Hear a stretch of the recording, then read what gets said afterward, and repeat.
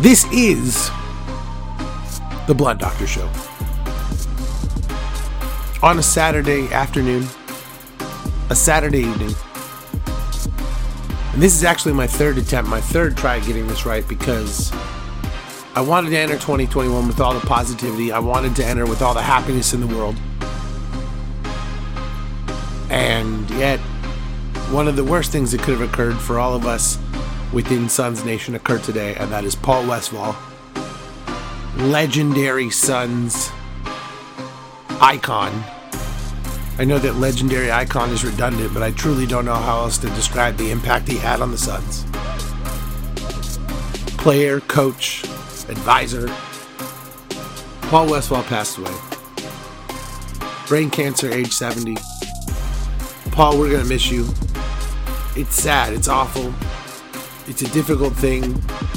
And it's a really hard way to begin 2021. The man means a lot to the team, not only as a player, not only as a coach, but just as someone who,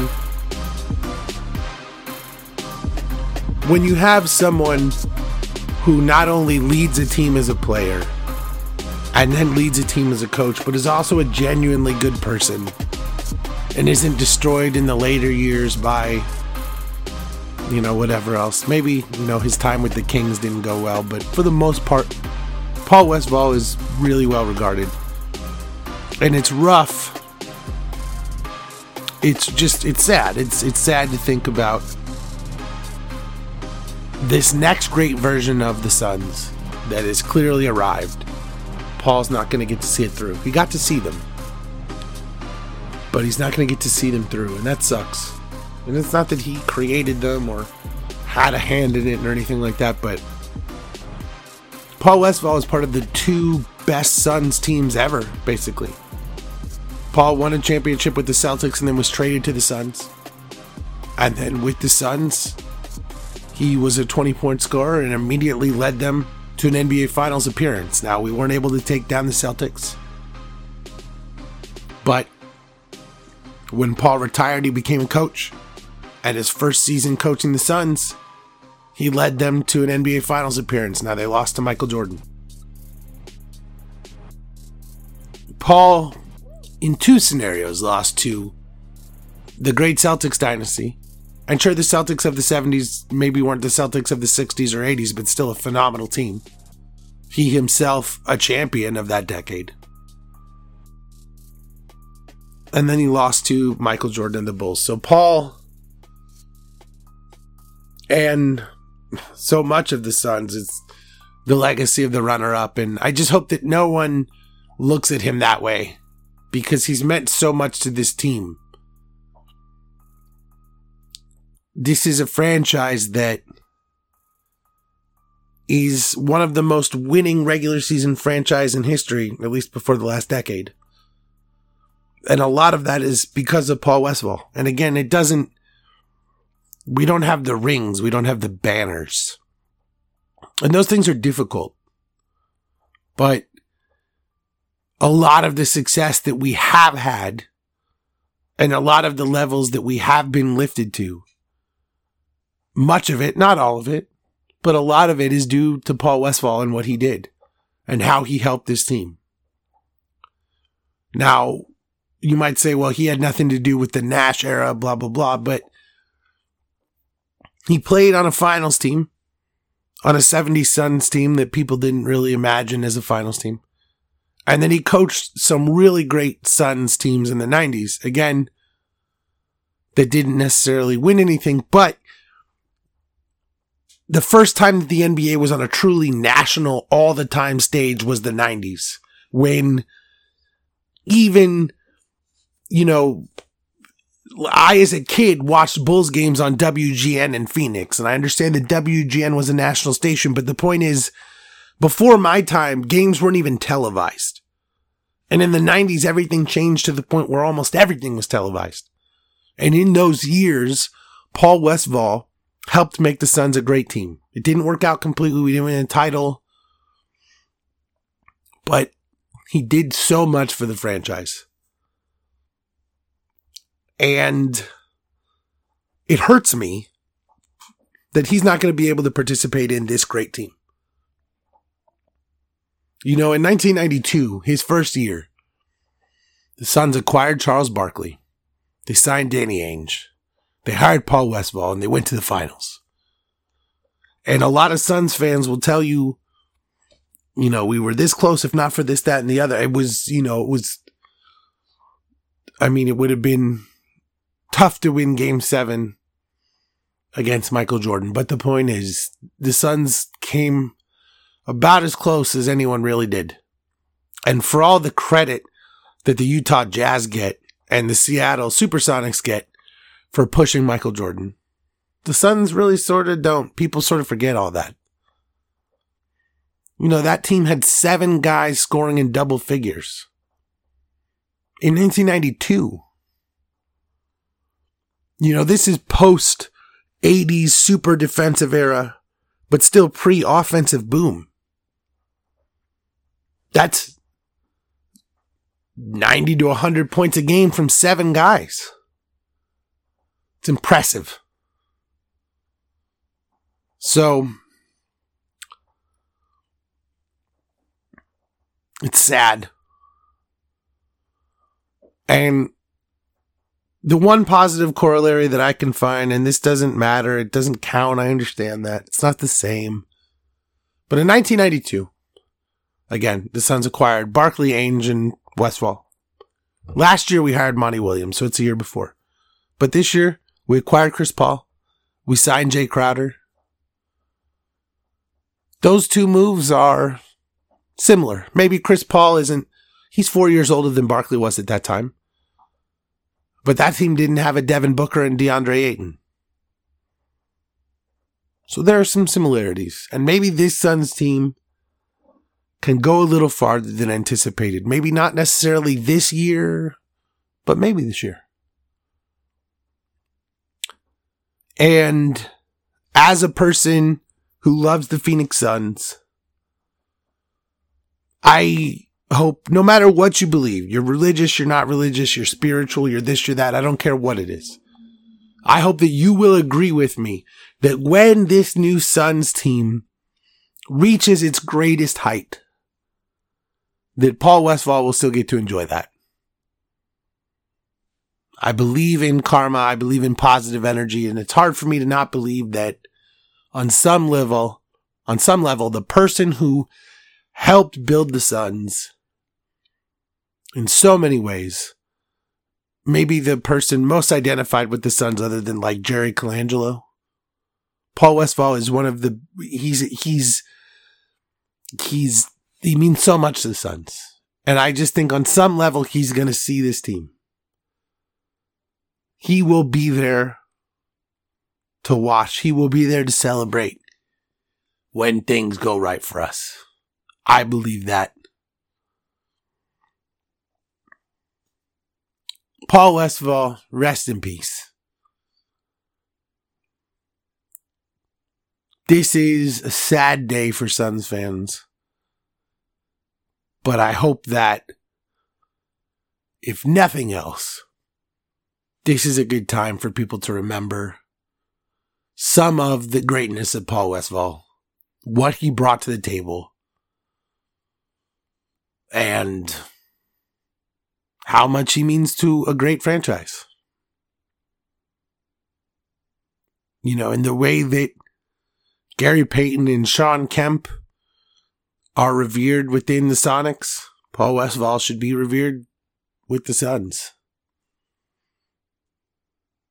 George Karl is loved by Sonics fans. Paul Westphal should be loved by Suns fans. And maybe he isn't as well known, but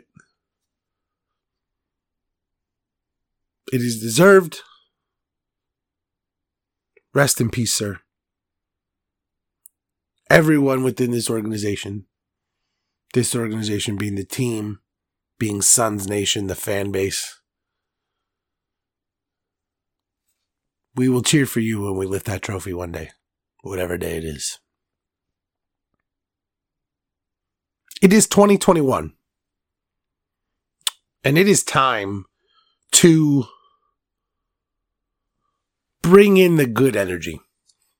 It is sad that we lost Paul. We hate to. It's hard to start a year with that, but that's where we are, and we're going to look at the positive things. Everyone does, at least here in this country, we do the New Year's resolutions. I've got three focused New Year's resolutions that I'm going to put here.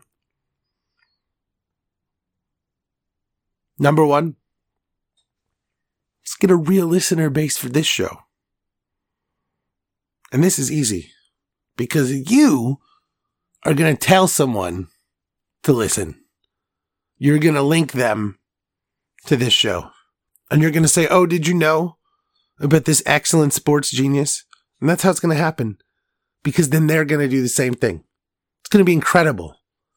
You won't even realize that it happened. You already did it. You didn't even realize it. I pulled an Ethan Hunt Mission Impossible on you. And only a few people will understand why that's so funny.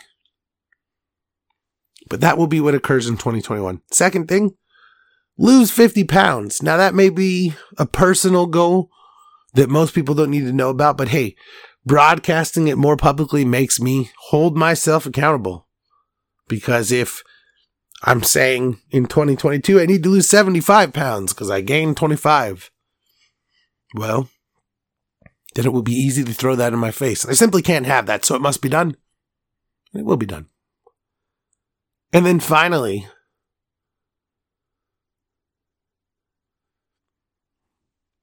broadcasting this one or putting it out there is stupid and maybe makes me look bad, or I don't know.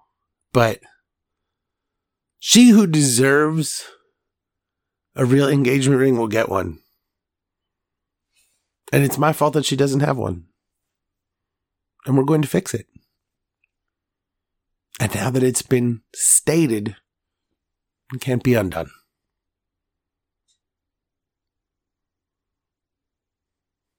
Locked in. So, from that positive note, from that incredible note, from that commitment note, here's a horrible commitment note. Jim Harbaugh is getting an extension from Michigan. What? What? What? What? How is that a thing? In what world is that a thing? How can that possibly be? How can it possibly be that everything that has gone on at Michigan since Jim Harbaugh has taken over has been looked at by the boosters and the athletic director and everyone else, the alumni, whoever, and they want 5 more years of this? How is that a fucking thing? I truly don't understand. I truly don't get it. You know, Michigan has suffered from the Michigan man syndrome. And that is that Michigan alumni and boosters and fans, and I'm one of these people. I'll give myself this at times. I put myself in this group at times. Not that I didn't go to Michigan. Fuck do I know? But the point is, I put myself in the group of people who believed that Michigan needed a Michigan man. A Michigan man. A person who coached or was from Michigan and, you know, had some sort of connection to Bo Schembechler and blah, blah, blah, blah, blah. And essentially the point was that you had to recruit from within the ranks of people who were somehow connected to Michigan. And all of our rivals don't do that. All of our rivals hired the best person for the job. And no matter what, Michigan can't seem to get out of this cycle of the best person for the job might not have a previous connection to Michigan. And I honestly was on board. I was on board with Rich Rodriguez and Brady Hoke and Jim Harbaugh. I thought these were all great hires. And I'm left thinking back to the years of Lloyd Carr, when I used to get so frustrated that Lloyd Carr would lose to Ohio. We call him fucking Ohio on this show, okay? Bo Schembechler style. They're fucking Ohio. And Lloyd Carr would lose to Ohio by a few points here and there, and I would get so frustrated. And now I would love that, because that team full of, they whoop our ass like every year for a decade now. It's embarrassing, but it's also true. And I don't know at what point are we just going to go out there and spend the money to hire the best coach?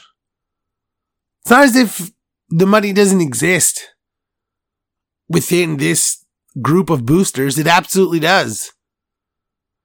They just want to give it to a loser. There were embarrassing signs in the beginning. Bowl game losses, big game losses that looked really questionable. And everyone would say, well, he needs a couple more years to get his guys. That's what I would say. I was through the roof with this hire. He needs a few more years to get his guys. He's got his guys.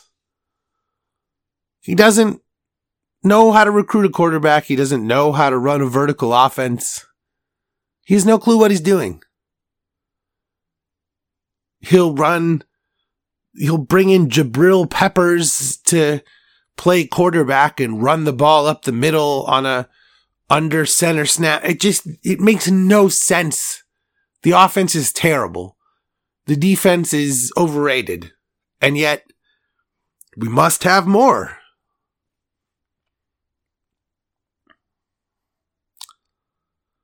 There was a time when being a Michigan football fan meant that every season you were going to play no less than 3 games that somehow impacted the national championship race. Sometimes it was for yourself. Sometimes it was for someone else. But you could play spoiler. You could fuck with Notre Dame.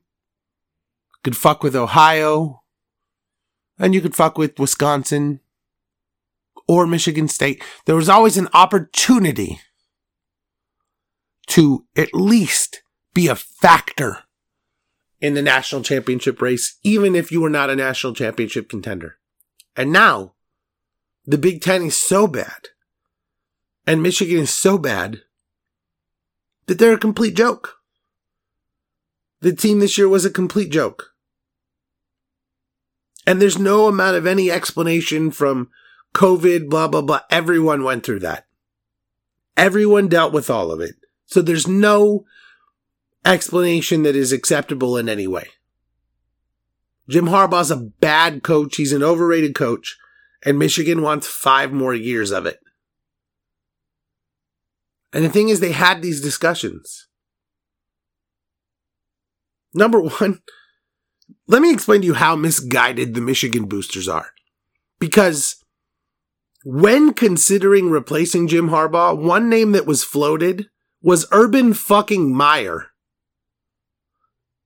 What? And I'm not trying to disrespect Urban Meyer as a coach.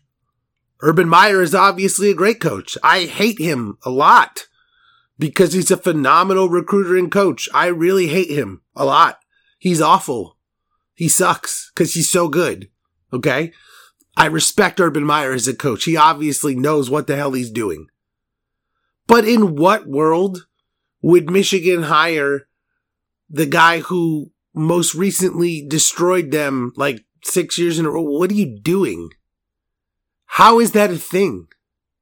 How would you ever do that? It literally makes no sense. It boggles the mind. You don't say, okay, well, our biggest rival's head coach left for retirement and sat out for a year. We should hire him now.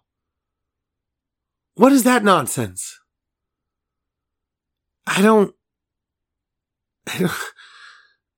And Michigan can sit here and deny that they ever did that, but let's just be clear.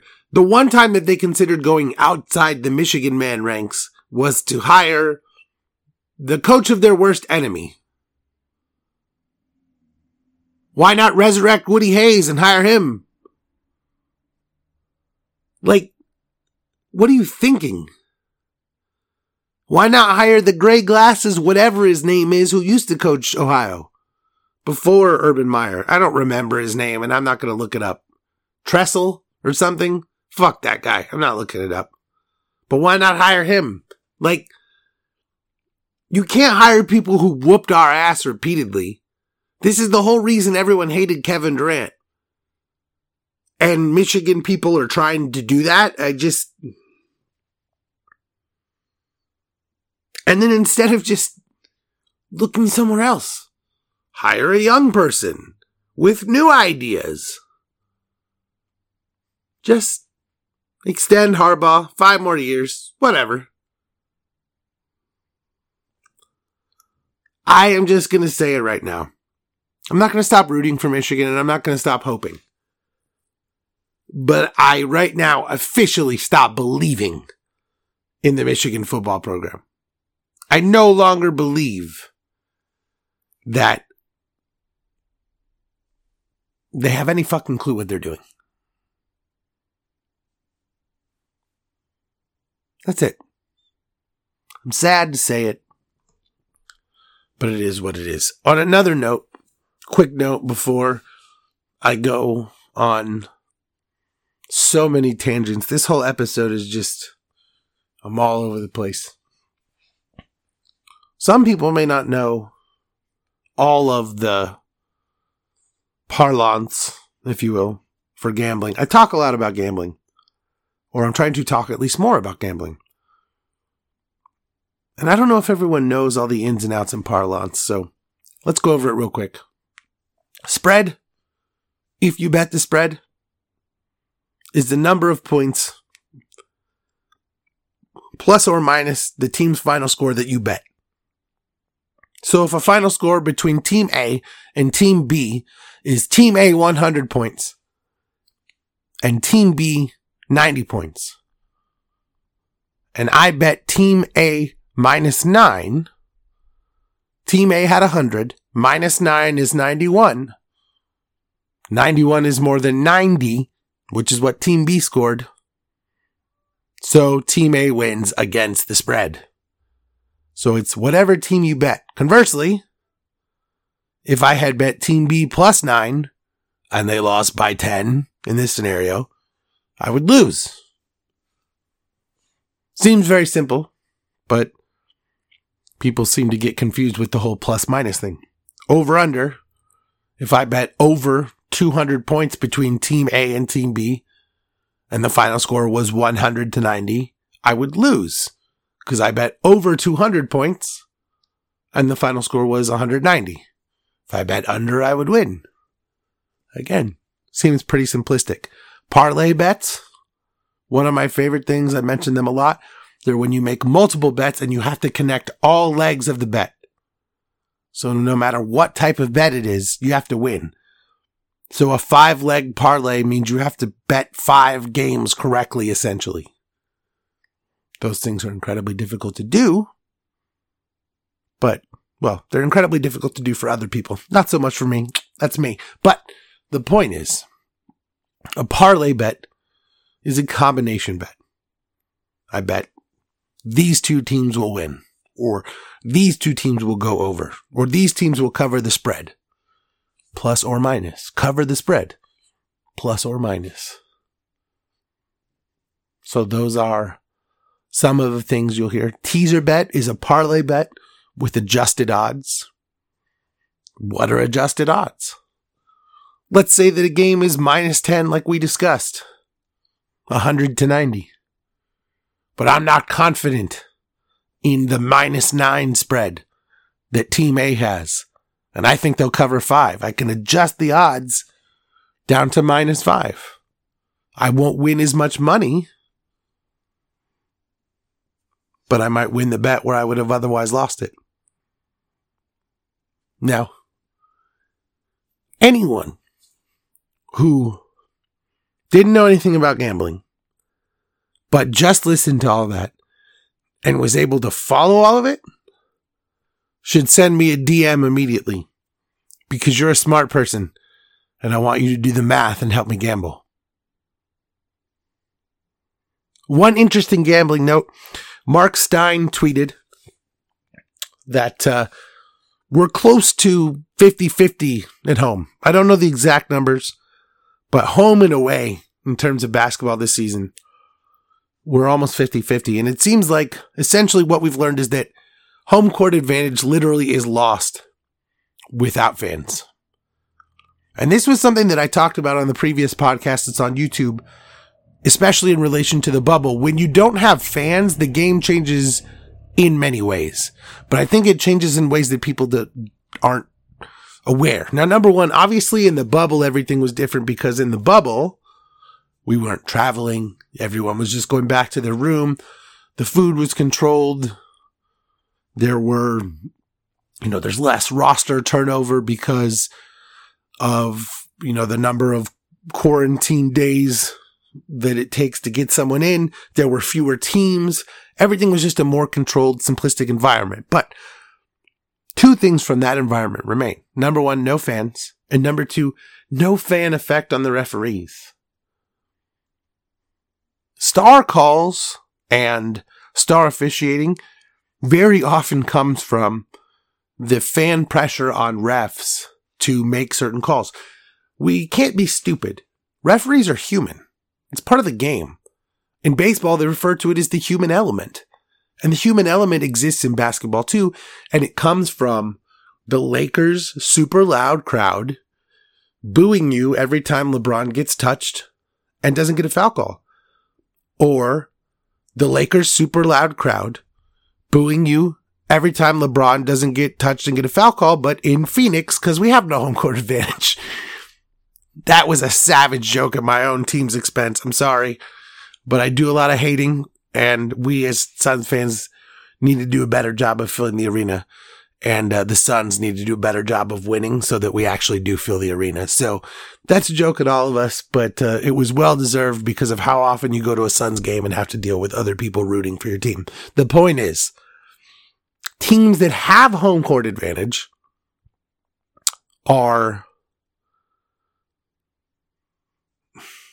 they benefit from it in one way or another. Having people there screaming, having 16,000 people scream at 3 referees certainly can't hurt your odds. Especially if everyone in the arena agrees that a player on this team was given a raw deal on one play. It's just how it goes. And so what has truly happened with the bubble and now this season is that we are reducing those effects. And we're literally just watching guys play basketball in a gym. And in a lot of ways, that legitimizes the Lakers title a lot more, which is what Dame Lillard said. No travel, so everyone's healthier. A lot more focused energy on basketball, so there's less distractions. All of that made for better basketball. And that legitimizes the Lakers title more than it hurts it. Now, LeBron called it one of the 2 hardest titles of all time, this and his other one against the Warriors. I'm not so sure about either of those two. But it certainly legitimizes the difficulty of the title and the legitimacy of the championship team. I don't know about the all-time rankings. We'd have to think about that, but it certainly legitimizes this as, for anyone who said a bubble champion wasn't a real champion, that's nonsense. We saw how good the Nuggets were when Jamal Murray was able to play without those elements. We saw how good Donovan Mitchell was whenever he was able to play without those elements. And some of it is the enclosed nature of it all. Donovan Mitchell isn't playing that well to start the season. So there are arguments for and against. And I'm not saying that fans make or break everything related to everything. I'm just saying that when guys are hooping in a gym, it's different than when guys are hooping in front of anywhere from 5 to 20,000 people.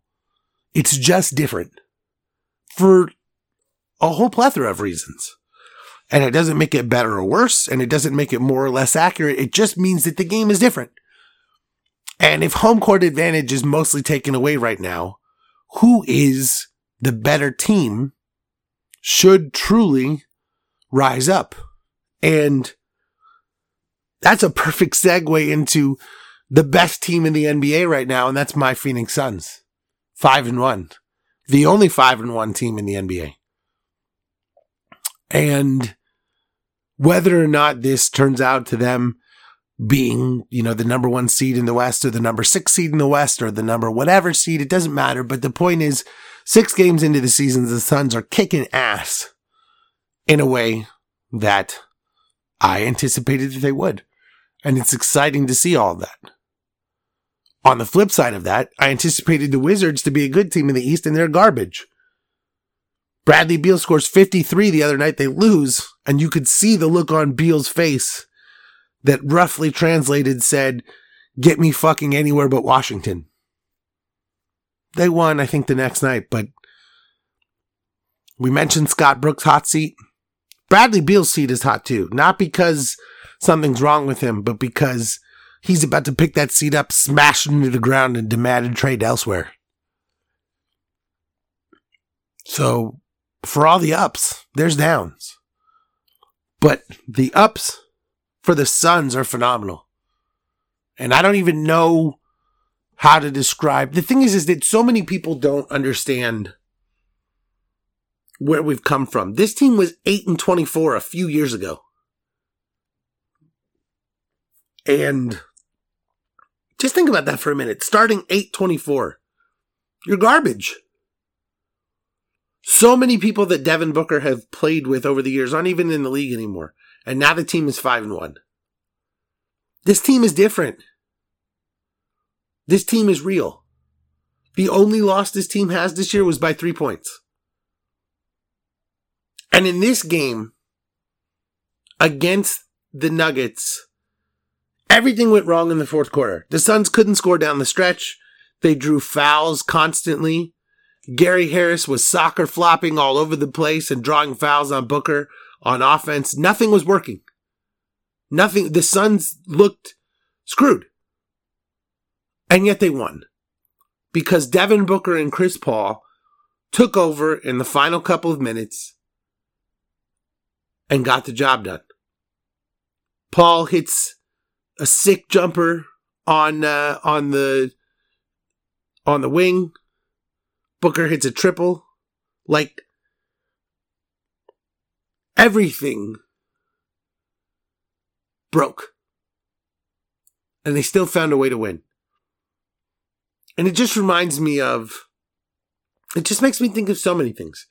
It makes me think of the Jeff Hornacek years, when a scout once described the Suns' offense as AAU basketball.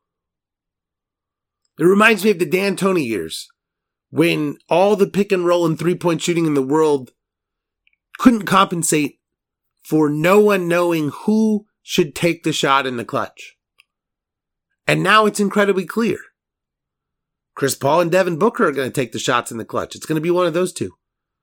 And there's so many things that, so many simple things that you only notice if you're looking or if you really care. If you're watching the Suns play once every few weeks, you won't notice. But, again, the Hornacek thing, the D'Antoni thing, with D'Antoni, it was all about pick and roll. With Hornacek, it was all about, I honestly have no idea. I don't even know what the hell the offense was. But now, last night you watch a play where Jay Crowder comes off a screen, grabs a pass at the elbow from Javon Carter that Chris Paul just whipped him from the opposite wing. And it's like a 3-motion play just to get a little itty bitty mid-range elbow jumper. It's not ultra complicated. It's not for your best player. It's just basic stuff. But it's more complex offense than we've ever seen with the Suns. And they're on another level. And there's chemistry. And sometimes you would say to yourself, okay, we've brought in Chris Paul, we've brought in Javon Carter. We need to be concerned about the potential for how do we get these guys into the system and get them to have chemistry with everyone else. Well, guess what? They have all the chemistry in the fucking world because they're pros. They know exactly what Monty Williams wants to do. They both have history with Monty Williams. They know him. And, you look at the result of this. And when you have all of this, plus ferocious defense. And make no mistake, this team is playing ferocious defense. You have a really, really, really good team. And that is what this is. This is a really, really, really good team. No one may have wanted to accept that. No one maybe wanted to believe it going into the season, but it's where we are. And I'm going to say one thing right here that I think people are going to go absolutely insane over.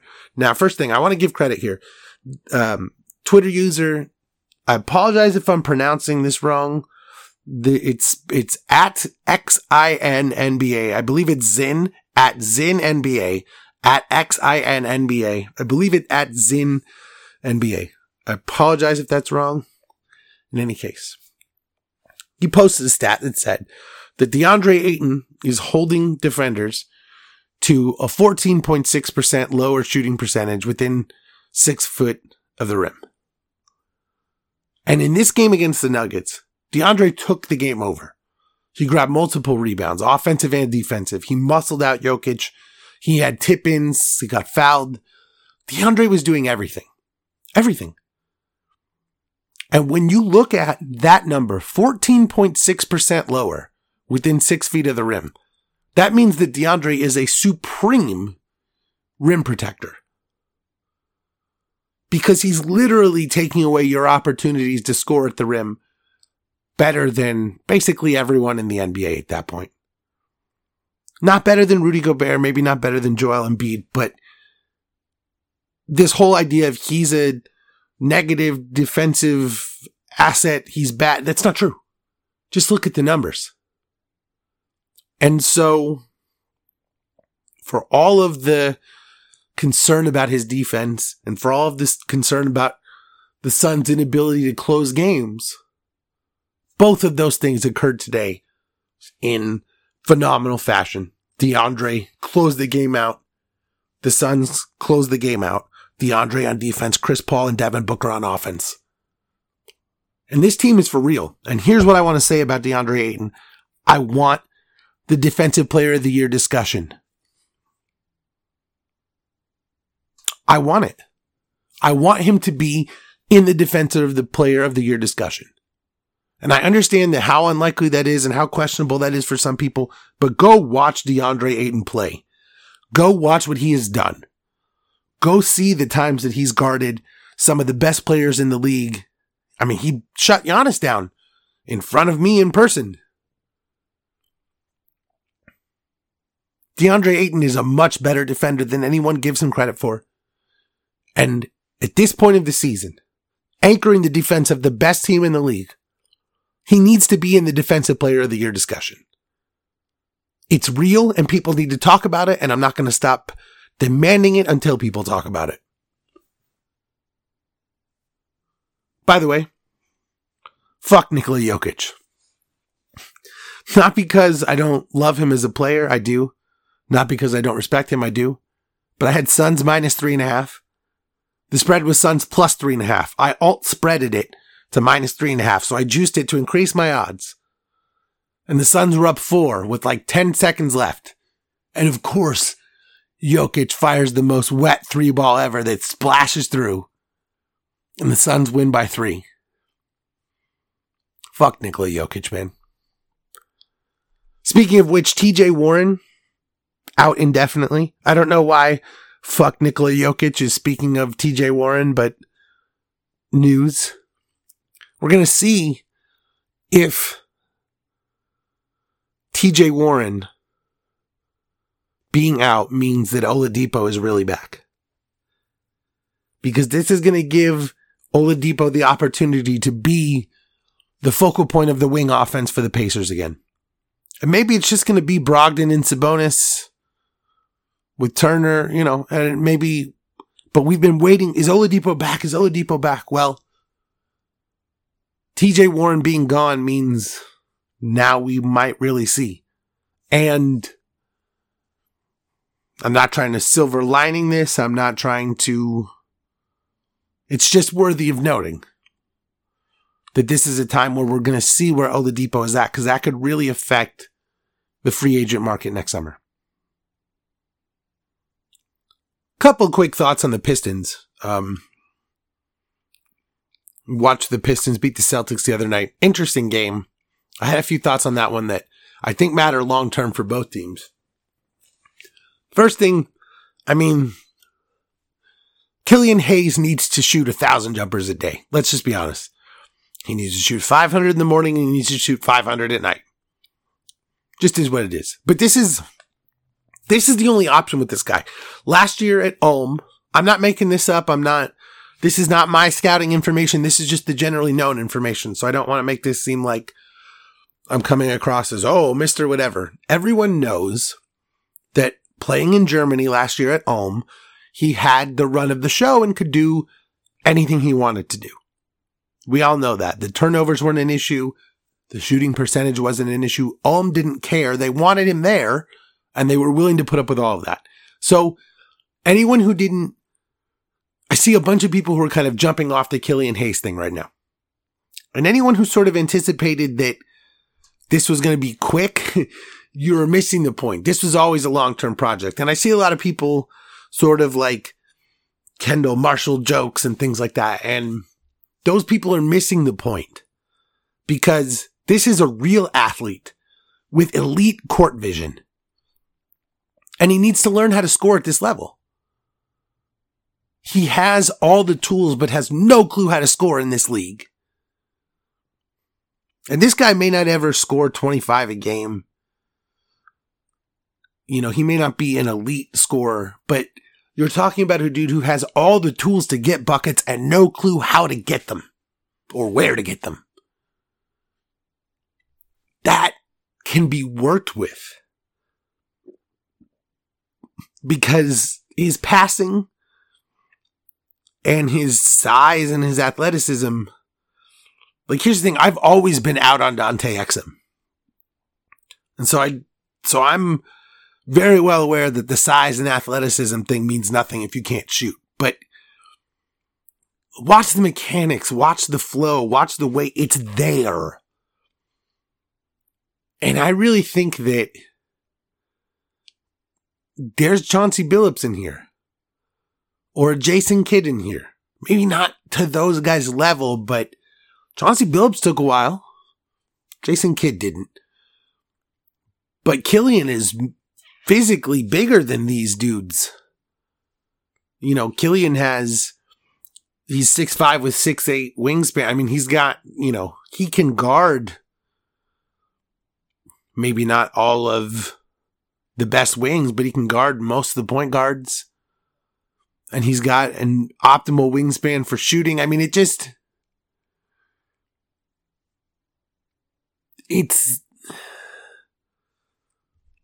I believe in that. And I know that a lot of people want to whatever. And I see the jokes and I understand the jokes and I understand why some people, I get that. But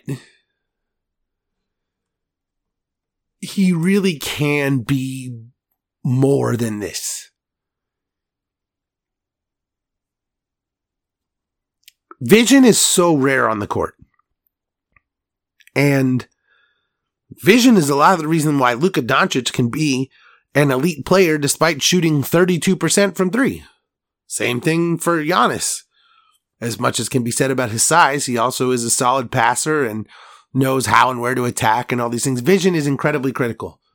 Jason Kidd could never really shoot except for the one Maverick season where they won the title, but nonetheless, he went to multiple NBA finals and was an elite player without being a shooter because he had phenomenal vision. And Killian Hayes has that. Now, the shot is bad. The misses are weird. He's got so much to learn. But he's so young. We forget, some of these guys are 5 and 6 years apart almost. It might take a guy 5 years to literally, truly become a really good NBA player. And we sometimes just have unrealistic expectations for these 19-year-olds. Now, you draft a guy 7th, maybe you have higher expectations. Again, I understand all these things, but I really think that anyone who anticipated this first month with a rookie who is this young, who just spent a year playing overseas when he played all through every turnover with like no training camp and no summer league, anyone who is jumping on, you're just missing the point.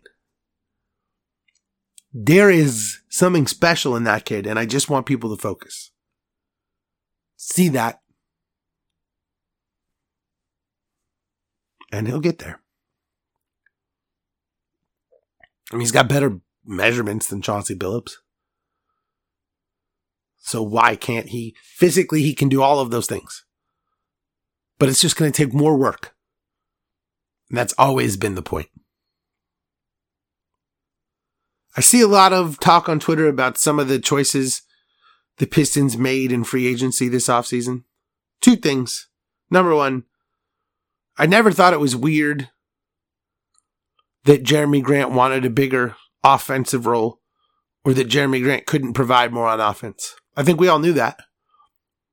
Like, the idea that he was only a three-point shooter and nothing else on offense is wrong, given that historically he wasn't even that good of a shooter. He was always an athletic player. And so wanting a bigger role was never shocking. It shocked me that he took the same money for a bigger role when he could have been competing for a title with the Nuggets. That did surprise me.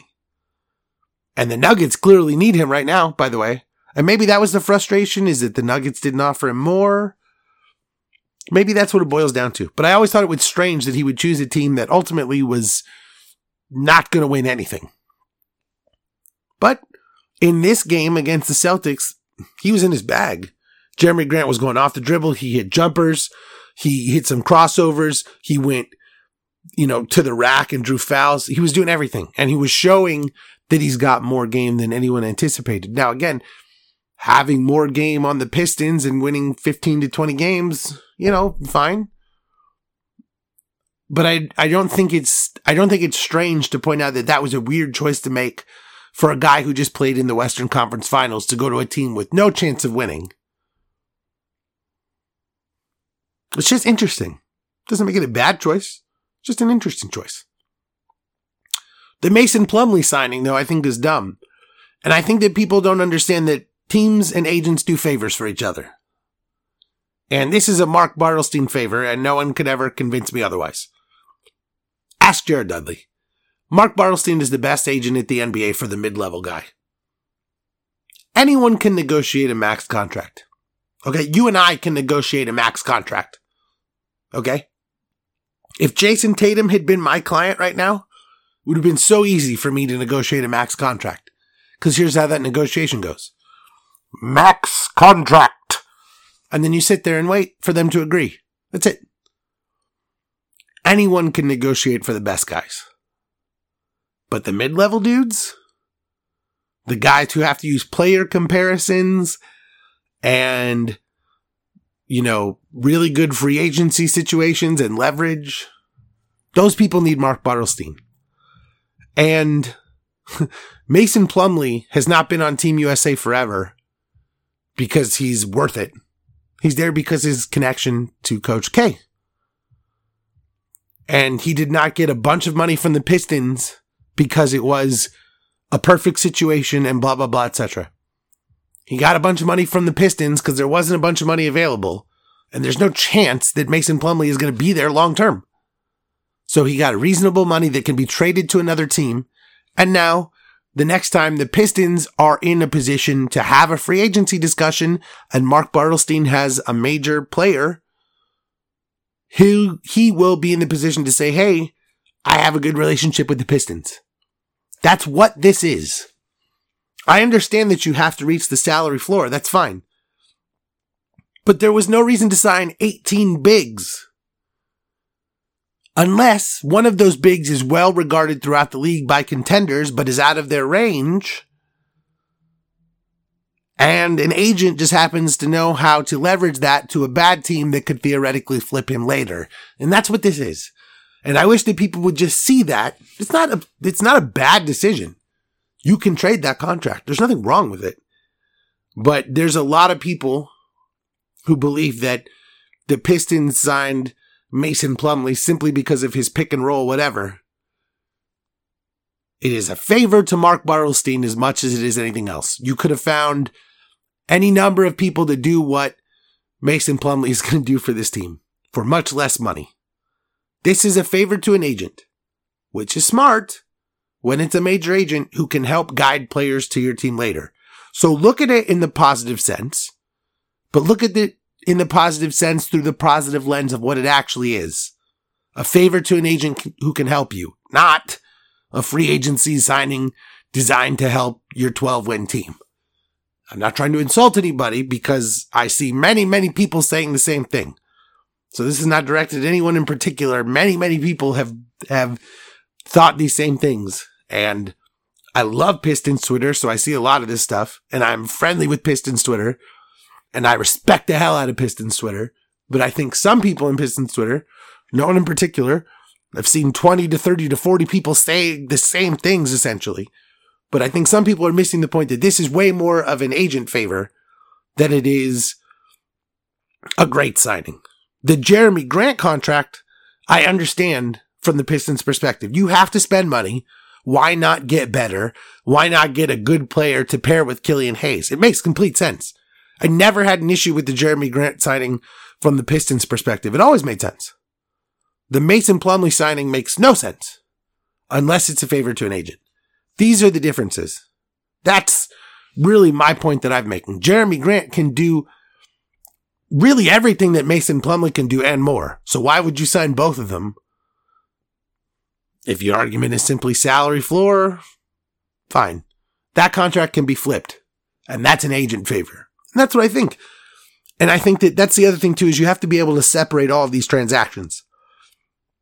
If the Pistons didn't want to play Luke Kennard and didn't like his medicals, then flipping all the things they did to get Sadiq Bey is fine if you really love Sadiq Bey. And maybe you're right or wrong about that, but that's not the point. The point is that you make the moves you have to make to get the players that you want to get yourself in the situation that you want. If you want to add Jeremy Grant because you want him to play with Killian Hayes and you have to spend money, I have no problem with that. If you want to bring in Sadiq Bey because you don't think that you're going to have Luke Kennard long term and you want to pay a couple of extra second round picks to do that, I have no problem with that. If you want to bring in Mason Plumlee because it's a favor to an agent and you can flip that contract later and have favorable negotiations with the player later because of that agent, I have no problem with that. Just don't try to sell that to me as a phenomenal free agency signing because of pick and roll, blah, blah, etc. It's not what it is. It's my only point. But by the way, do agent favors, especially when you're bad. You should do all the agent favors in the world. You should. From the Celtics' perspective on this game, the Jaylen Brown thing is fucking real, man. There's no more question about that at this point, as far as I'm concerned. The Jaylen Brown leap is very real. And the only question the Celtics have is, how do we maximize the future around Jaylen Brown and Jason Tatum? Because there's discussion about, and even I have said, if you can trade Marcus Smart and Jaylen Brown for James Harden, you do that because Harden and Tatum is an unstoppable offensive pairing. But given the leap that Jaylen Brown is taking right now and the trajectory of Brown and Tatum, those two guys are on the same long-term curve. And Marcus Smart is really on the same curve as well. He's a little older, but not much. And I mean, essentially the problem becomes Kemba Walker. You got to figure out what to do there. He's not healthy. He's not playing. He kind of fits perfectly for what these guys are. If he was ever healthy, he would fit, but long term, that could be the issue. But for all the mistakes Danny Ainge has made in terms of not making this trade or whatever, the leap that Jaylen Brown is taking right now essentially washes most of that away. Because if you have a forward or a wing combo that plays together in their prime from age, like 25 to 35, these two at that point would theoretically play together 15 years, really. If you have that combo of guys and they're able to play this well off each other, then the only question becomes, how do you put pieces around them? And for all of the mistakes and, we make jokes and all those things, the Celtics do have it. They've got 2.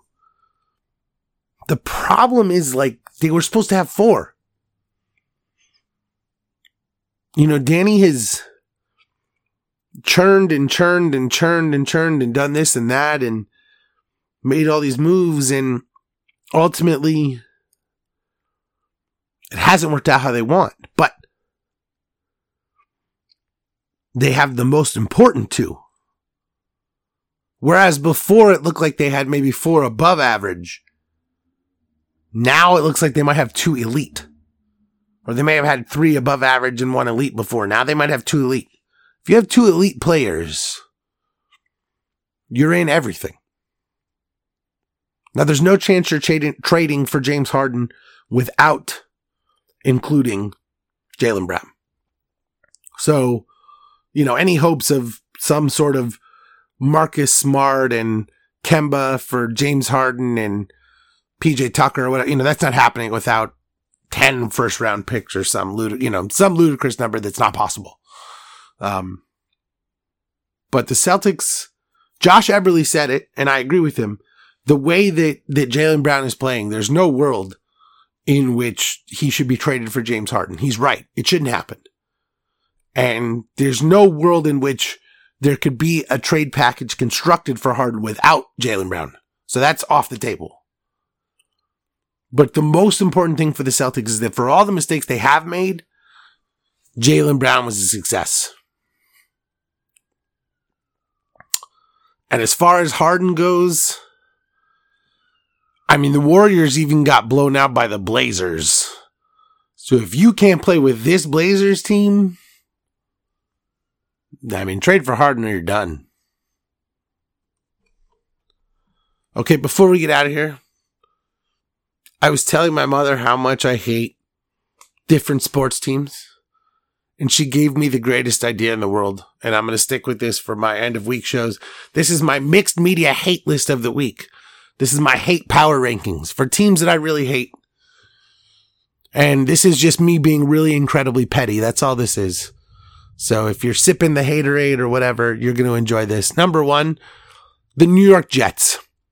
They're going to be at the top of every hate power rankings probably. No matter what the Jets do, no matter who they hire, no matter who they sign, I fucking hate the New York Jets. I've always hated the New York Jets, and that will always be the case. They're terrible.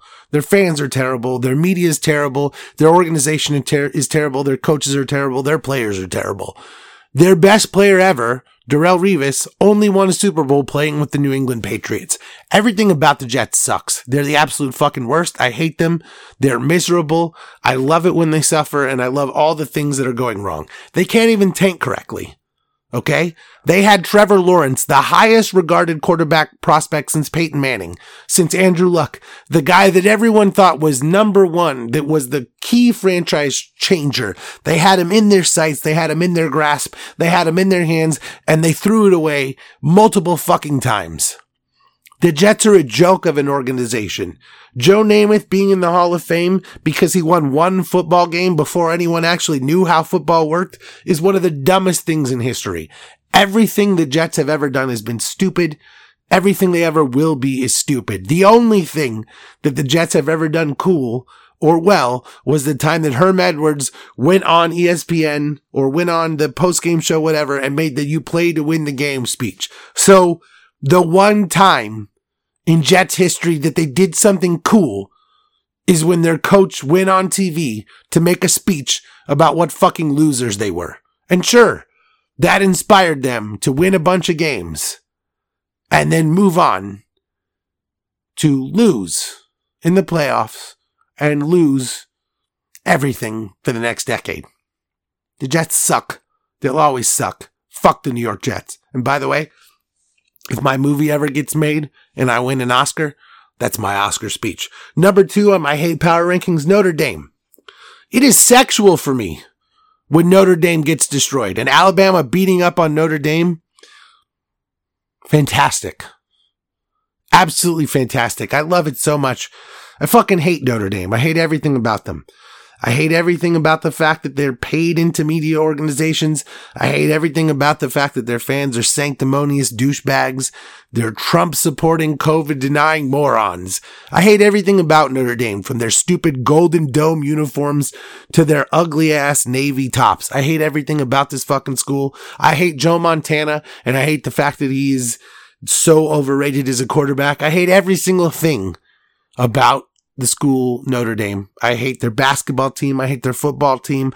I hate their coaches. I hate their announcers. I hate their connection to NBC. I fucking hate Notre Dame. And it tickles me pink when they get fucked up by anyone, by Alabama, it doesn't matter who it is. Well, when it's Michigan, I basically drink the whole day away because I'm so thrilled. But let me tell you something. There is nothing in this world that makes me happier than the failure of fucking Notre Dame. Fuck Notre Dame and fuck Brian Kelly. And thank you, Alabama. Thank you. Number 3 on the list, the Spurs. Well, the Spurs. This is more about long-term hatred than it is anything recent, because the Spurs actually haven't done anything recently that actually matters. But boy, have they fucked up the Suns so many times that I once went to a Suns playoff game and made a throat slash gesture at Roger Mason. So that's the kind of guy that I am. That's the kind of hatred that I have for the Spurs, and it's never going to fucking go away. As much as I respect Tim Duncan, as much as I respect Greg Popovich and Manu Ginobili and Tony Parker and Becky Hammon, I fucking hate anyone who is a Spurs fan. I literally won't associate with them. I've ended friendships finding out that people were Spurs fans, and I can only think of one person in my entire life who I tolerate to this day that calls himself a Spurs fan, and that's because they don't even actually watch basketball. Okay? And even that I've had to question it many occasions. Someone who would refer to themselves as a Spurs fan is a person who says, I don't care about cheating. I don't care about people who would step on the nuts, step on the feet or knee in the nuts, my players. Fuck everything. Because that's what Bruce Bowen used to do. Watching him absolutely injure the shit out of Suns players over and over. Boy, I wanted to punch that motherfucker in the face. And let me tell you something else. If I ever had the opportunity to do so, I'd probably run away, because I think that Bruce Bowen would punch me in the nuts while I was trying to punch him in the face. Fuck that guy. That's how I feel about that. Fuck everyone who was ever a part of the Spurs organization. Monty Williams, Suns coach, spent a year as part of the Spurs organization, so I'm going to have to let that one slide. But aside from that, I hate the Spurs. And they're number 3 on the hate power rankings. Number 4, the Lakers. Again, more long-term hatred than anything else. There's just no way to be a Suns fan and not hate the Lakers and hate everything about them. I can respect, and I do respect the Lakers.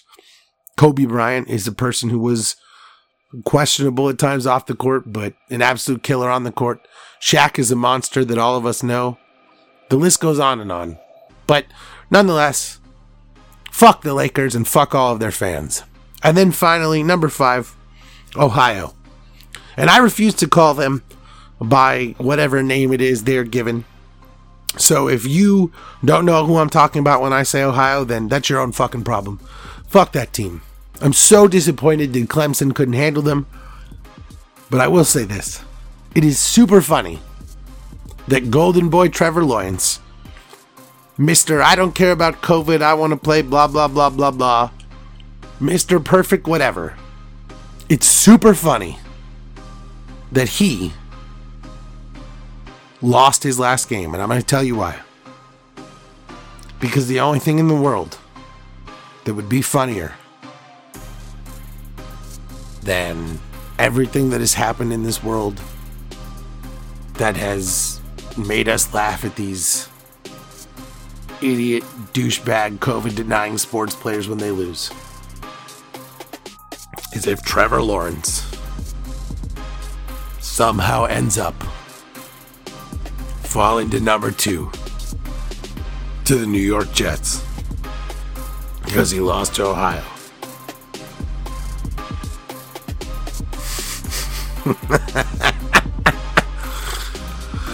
Oh, he thought he got away.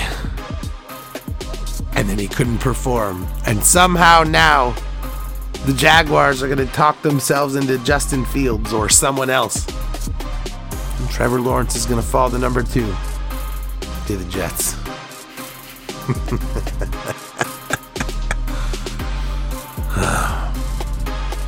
The only people in the world who could ruin Trevor Lawrence are the Jets.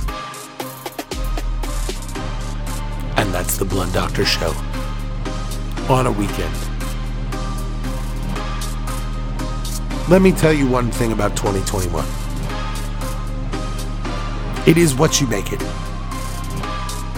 If you choose not to wear a mask, and you choose to congregate and go to super spreader events and not take anything seriously, your life will be miserable.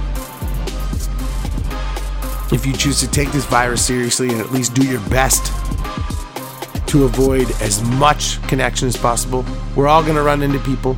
We're all going to have to go to the store. We're all going to see family. But do your best. Wear a mask. Sanitize. Shower. Avoid super spreader events. Do your best. And if you do your best, we're going to put this shit away quicker. And if on top of that, we all work together to reform this world for the better, then we can follow up the worst year of all of our existence with one of the best years of all of our existence. No more infighting. No more hatred. No more bullshit. Let's focus. And let's be positive. And let's enjoy the Blood Doctor Show in 2021. Peace.